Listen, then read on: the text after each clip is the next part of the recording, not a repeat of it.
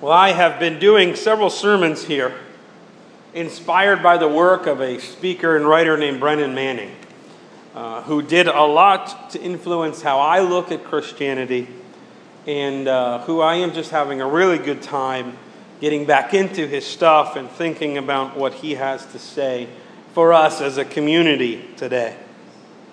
2 weeks ago, I preached about how much God loves us. And I tried to preach that in a way that was really radical and that was really more than just saying the words. That God loves you and I just as we are, not as we should be, because we will never be as we should be. But that God loves us just the way we are, based on Himself, not on anything we do. And so you can live your life and never earn any more of God's love, never earn any less of God's love, because it's not really based on you. And this reality of God's love and God's grace just changes a lot about how we see the world.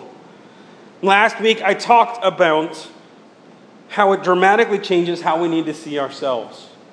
That too often we think very highly of ourselves as if we do not need God, or we think so lowly of ourselves that it's offensive to God, that He would love us so much, and yet we would think God's love is similar to ours. God does not love us the way we love ourselves. God does not love us the way others love us. God loves us perfectly. And therefore, I think that should change how we view ourselves. We ought to not fall into a lot of self-hatred. Several people over the last couple weeks have told me that they thought I was preaching specifically to them, and I'm glad that I heard those words. Today, I think I'm preaching specifically to myself, as I am really wrestling with the things I'm going to speak of today. Today, I want to talk about the response that God calls for from us. God loves us so much. God gives His Son for us. What does He call from us in return? Some would say nothing. God wants nothing from you and I, and we can just keep doing whatever we want, and that would be fine. Others have a big, long list of all the things that God requires of us. That we need to become holy, clean up your act, stop swearing, get your life together. The list may be different for different people, but many of us end up thinking that God expects a list from us. But I think the Bible calls for a different response. A response that does not demand that we earn God's love, but also does not leave us in the same state that we were when God's love found us. I believe that the response that the Bible calls from each and every one of us is a response of trust. Passage today, I've got two passages for us. First, from Proverbs chapter 3. You've already heard part of this in our liturgy. My son, do not forget my teaching, or let your heart keep my commandments. For a length of days and years of life and peace they will add to you. Let not steadfast love and faithfulness forsake you. Bind them around your neck, write them on the tablet of your heart, so you will find favor and good success in the sight of God and man. Here's the key part for us today. Trust in the Lord with all your heart, and lean not on your own understanding. In all your ways acknowledge Him, and He will make straight your paths. I wrestle often with this next text.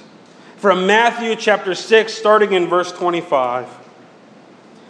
Therefore I tell you, do not be anxious about your life, what you will eat or what you will drink, nor about your body, what you will put on. Is not life more than food, and the body more than clothing? Look at the birds of the air. They neither sow nor reap nor gather into barns, and yet your heavenly Father feeds them. Are you not more valuable than they? And which of you, by being anxious, can add a single hour to his span of life? And why are you anxious about clothing? Consider the lilies of the field, how they grow. They neither toil nor spin, yet I tell you, even Solomon, in all his glory, was not arrayed like one of these. But if God so clothes the grass of the field, which today is alive and tomorrow is thrown in the oven, Will he not much more clothe you, O you of little faith? Therefore do not be anxious, saying, what shall we eat, or what shall we drink, or what shall we wear? For the Gentiles seek after all these things, and your heavenly Father knows that you need them all. But seek first the kingdom of God and his righteousness, and all these things will be added to you. Therefore do not be anxious about tomorrow, for tomorrow will be anxious for itself. Sufficient for the day is its own trouble. Brennan Manning calls trust in his book, Ruthless Trust, the second conversion. That we are all converted when we accept Jesus Christ as our Savior and Lord, but there is another step, a step that many Christians don't ever seem to take when we are converted to a life of trust. While the first conversion saves us from from the land of sin and death, the second conversion saves us from the land of worry and self-debilitating self-pity. Think of how Proverbs describes this. Trust in the Lord with all your heart, all your being, all your emotions, all of who you are. Every inch of you, trust God. Don't lean on your own understanding. Don't hold back. Don't go 50% God and 50% you, or 80% God and 20% you. Go 100% God. Don't lean in any way on your own understanding. Acknowledge God in all your ways. Everything you do, everywhere you go, every person you talk to. Don't let there be any part of your life where God is not acknowledged in some way. And he will straighten your path to where you need to go. Or think of these words from Matthew 6. Don't worry about your life. Not even the little details of where you will eat and what you will wear. If God takes care of the field flowers and the birds, he can take care of you. All your worry and anxiety add nothing to your life. In fact, we now know that worry and anxiety actually can be harmful to your body. God knows what you need. Seek his kingdom and let him take care of what you need. Don't worry about tomorrow. Just deal with today. This is a radical life of trust. Brennan Manning tells a story that I think shows this kind of dependence on God. 4th century theologian and mystic John Tauler prayed for 8 years that God would send him a person that would teach him the true way of perfection. One day while at prayer, he heard a voice from within telling him to go outside to the steps of the church, and there he would meet his mentor. He obeyed without hesitation. On the church steps, Tauler found a barefoot ragamuffin in rags, wounded and caked in blood. Tauler greeted the man cordially. "Good morning, dear brother. May God give you a good day and grant you a happy life." "Sir," replied the ragamuffin, "I do not remember ever having a bad day." Tauler was stunned and asked him how this was possible, since sickness and grief are a part of the human condition. But the beggar explained, "You wished me a good day, and I replied that I cannot recall having spent a bad day. You see, whether my stomach is full or I am famished with hunger, I praise God continually. When I am rebuffed and despised, I still thank God. My trust in God's providence and his plan for my life is absolute, and there is no such thing as a bad day."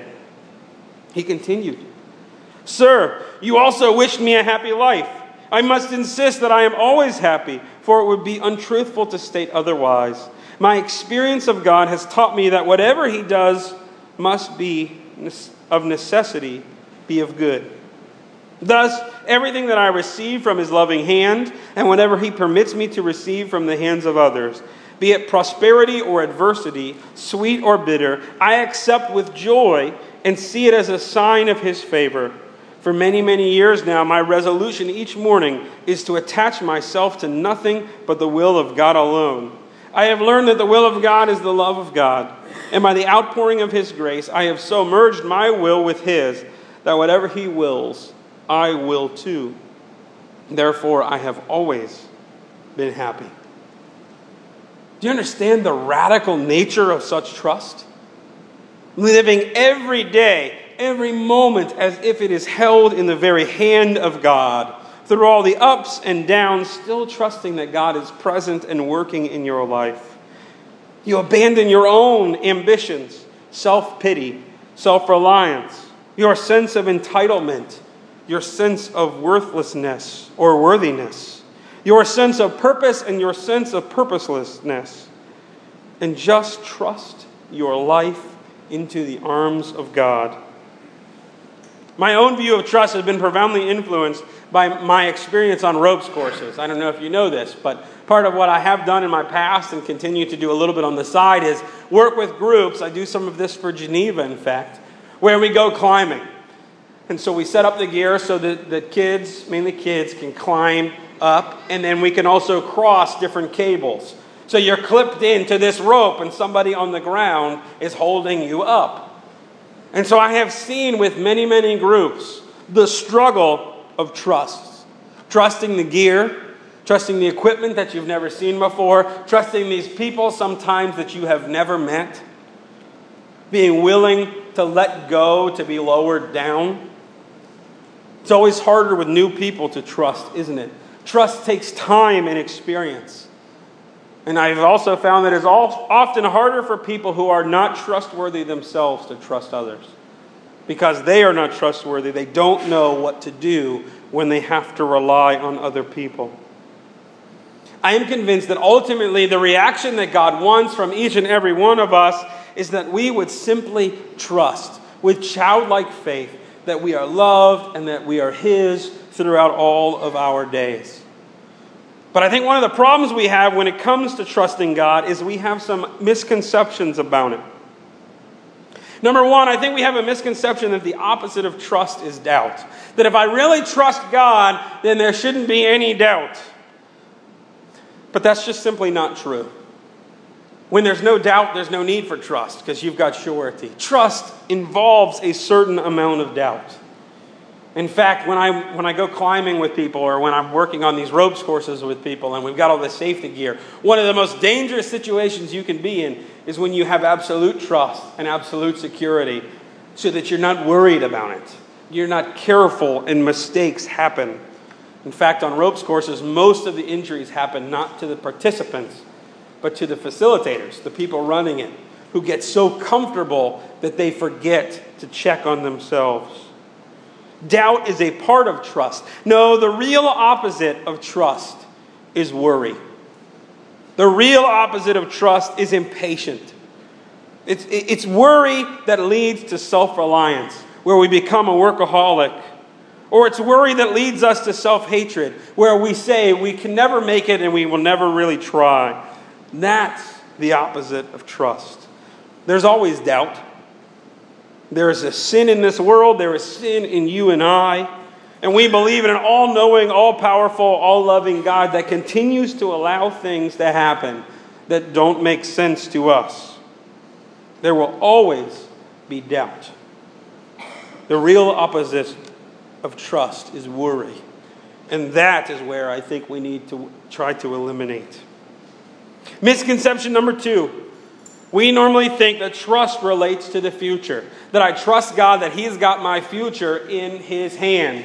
But biblically, that's not true. Trust is something that takes place in the present. Of course, you have to trust somewhat God for your future because you're not there yet and there's very little you can do about it. But the kind of trust that Jesus is talking about is today trust. Trust about what you're going to wear, what you're going to eat, where you're going to go. That's the real area of trust.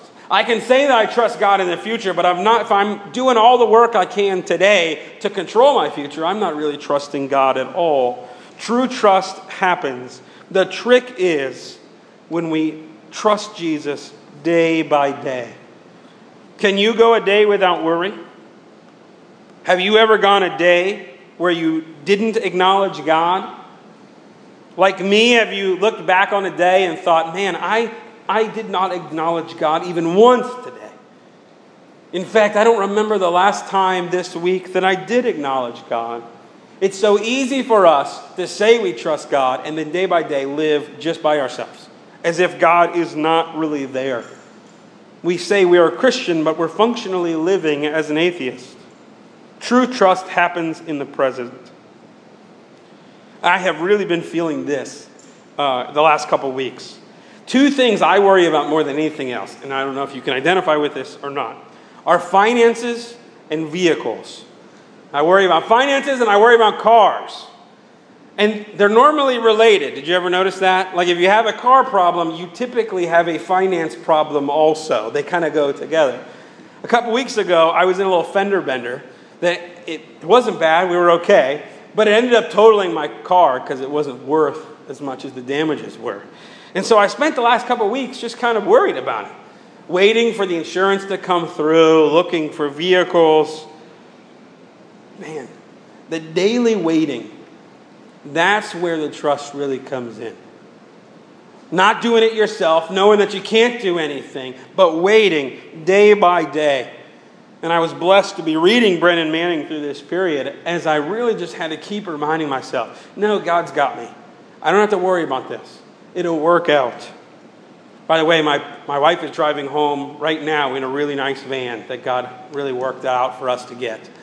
And so God really had us. He had us that whole time. And you know what? All the worrying that I did didn't help at all. And all the online searches and stopping at car dealerships, worthless, waste of time, waste of energy. I was trying to learn how to trust day by day. Not just in the future, but how do I trust today so I don't worry and be anxious anymore? Misconception number 3. We assume we want it to be that God will make everything all right if we trust Him. But the reality is that God doesn't always do things the way we want Him to. He doesn't always do things when we want Him to.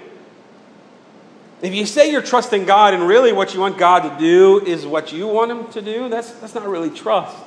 That's an attempt to control God. God is not a vending machine. God will not just give you what you want if you put a little bit of trust in there. No. Real trust is saying, God, whatever comes, you got me. Whatever comes. True trust acknowledges that God does not do things the way I want, or maybe even let me go through pain for the purposes I will never know and understand. But trust happens in the middle of the storm, not in the avoidance of the storm. And so I think we need to just change our expectation. Misconception number 4. We think that if we trust God, that He will totally change us. Remove all of our doubt, remove all of our shortcomings. If we just trust God, we're going to get it all together. The reality is that God saves us as we are and has us where we are for a reason. Yes, God does change us, but often God's change of us is incremental. It's small. And much to our surprise, God changes in us are often just us really discovering who we've always been. Like God pruning away stuff that doesn't give glory to Him to show us who we really have been since our childhood is exactly where God wants us to be. Or as Brennan Manning used to quote an African-American preacher in the Deep South who gave these words of wisdom to a pilgrim. Be who you is, because if you ain't who you is, then you is who you ain't. Let me say that again. Be who you is, because if you ain't who you is, then you is who you ain't. One of the hardest areas to trust God is to trust God that I am who I am because God has put me there. And I may have made mistakes, but they are my mistakes, and God is working even in those flaws to make me into the person that He wants me to be. That you trust that God not only loves you as you are, but likes you and is crazy about you. Misconception number 5. The mark of a trusting person is boldness. This is what we buy into all the time. If I really trust God, I'm going to be bold. I don't think so. I think the real mark of a trusting person is gratitude. As Manning would say, if I would videotape each of the 10 lives if I was trying to find a trusting person for a month.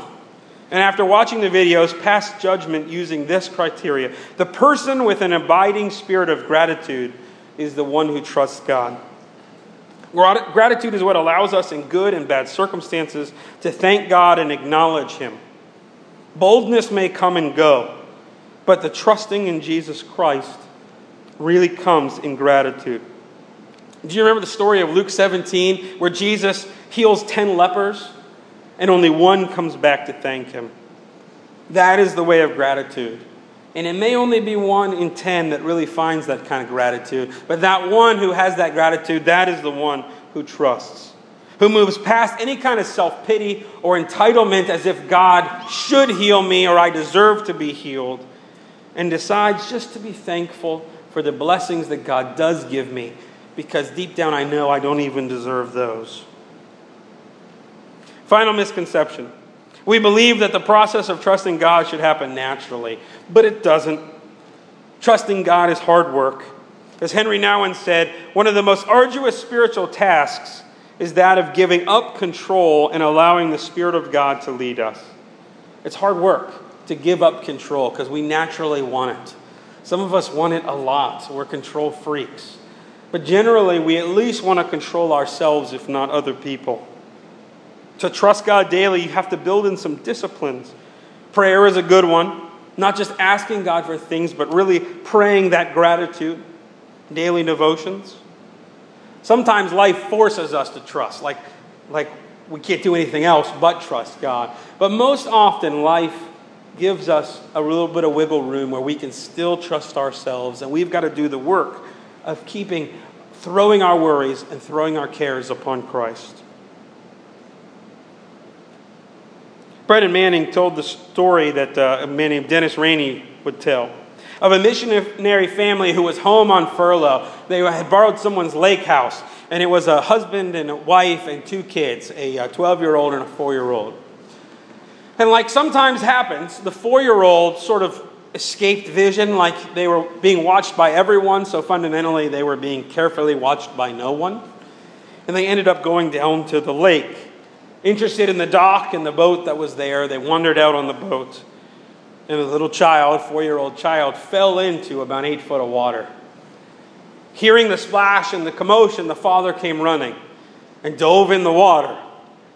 Couldn't find the child, so he came up, couldn't hold his breath any longer, took a nice deep breath and went back down again and finally found his son, just clinging to the pole holding up the dock. Just way at the bottom, clinging. And so he grabbed his son, pried his arms off, and brought him up and started to resuscitate him to bring him back. And when the little boy had finally kind of got things together, the dad said, "Son, what were you doing just holding the pole at the bottom of the lake?" And the boy said, "Dad, I was just waiting for you. I was just waiting for you, Dad." How many of us, when we get into struggles in our lives, try to save ourselves? To change ourselves or to work our way through the difficulty. The second conversion of a Christian, what God really wants from each and every one of us, is simple, childlike trust. Clinging to the cross and saying, "I'm just waiting for you, Dad.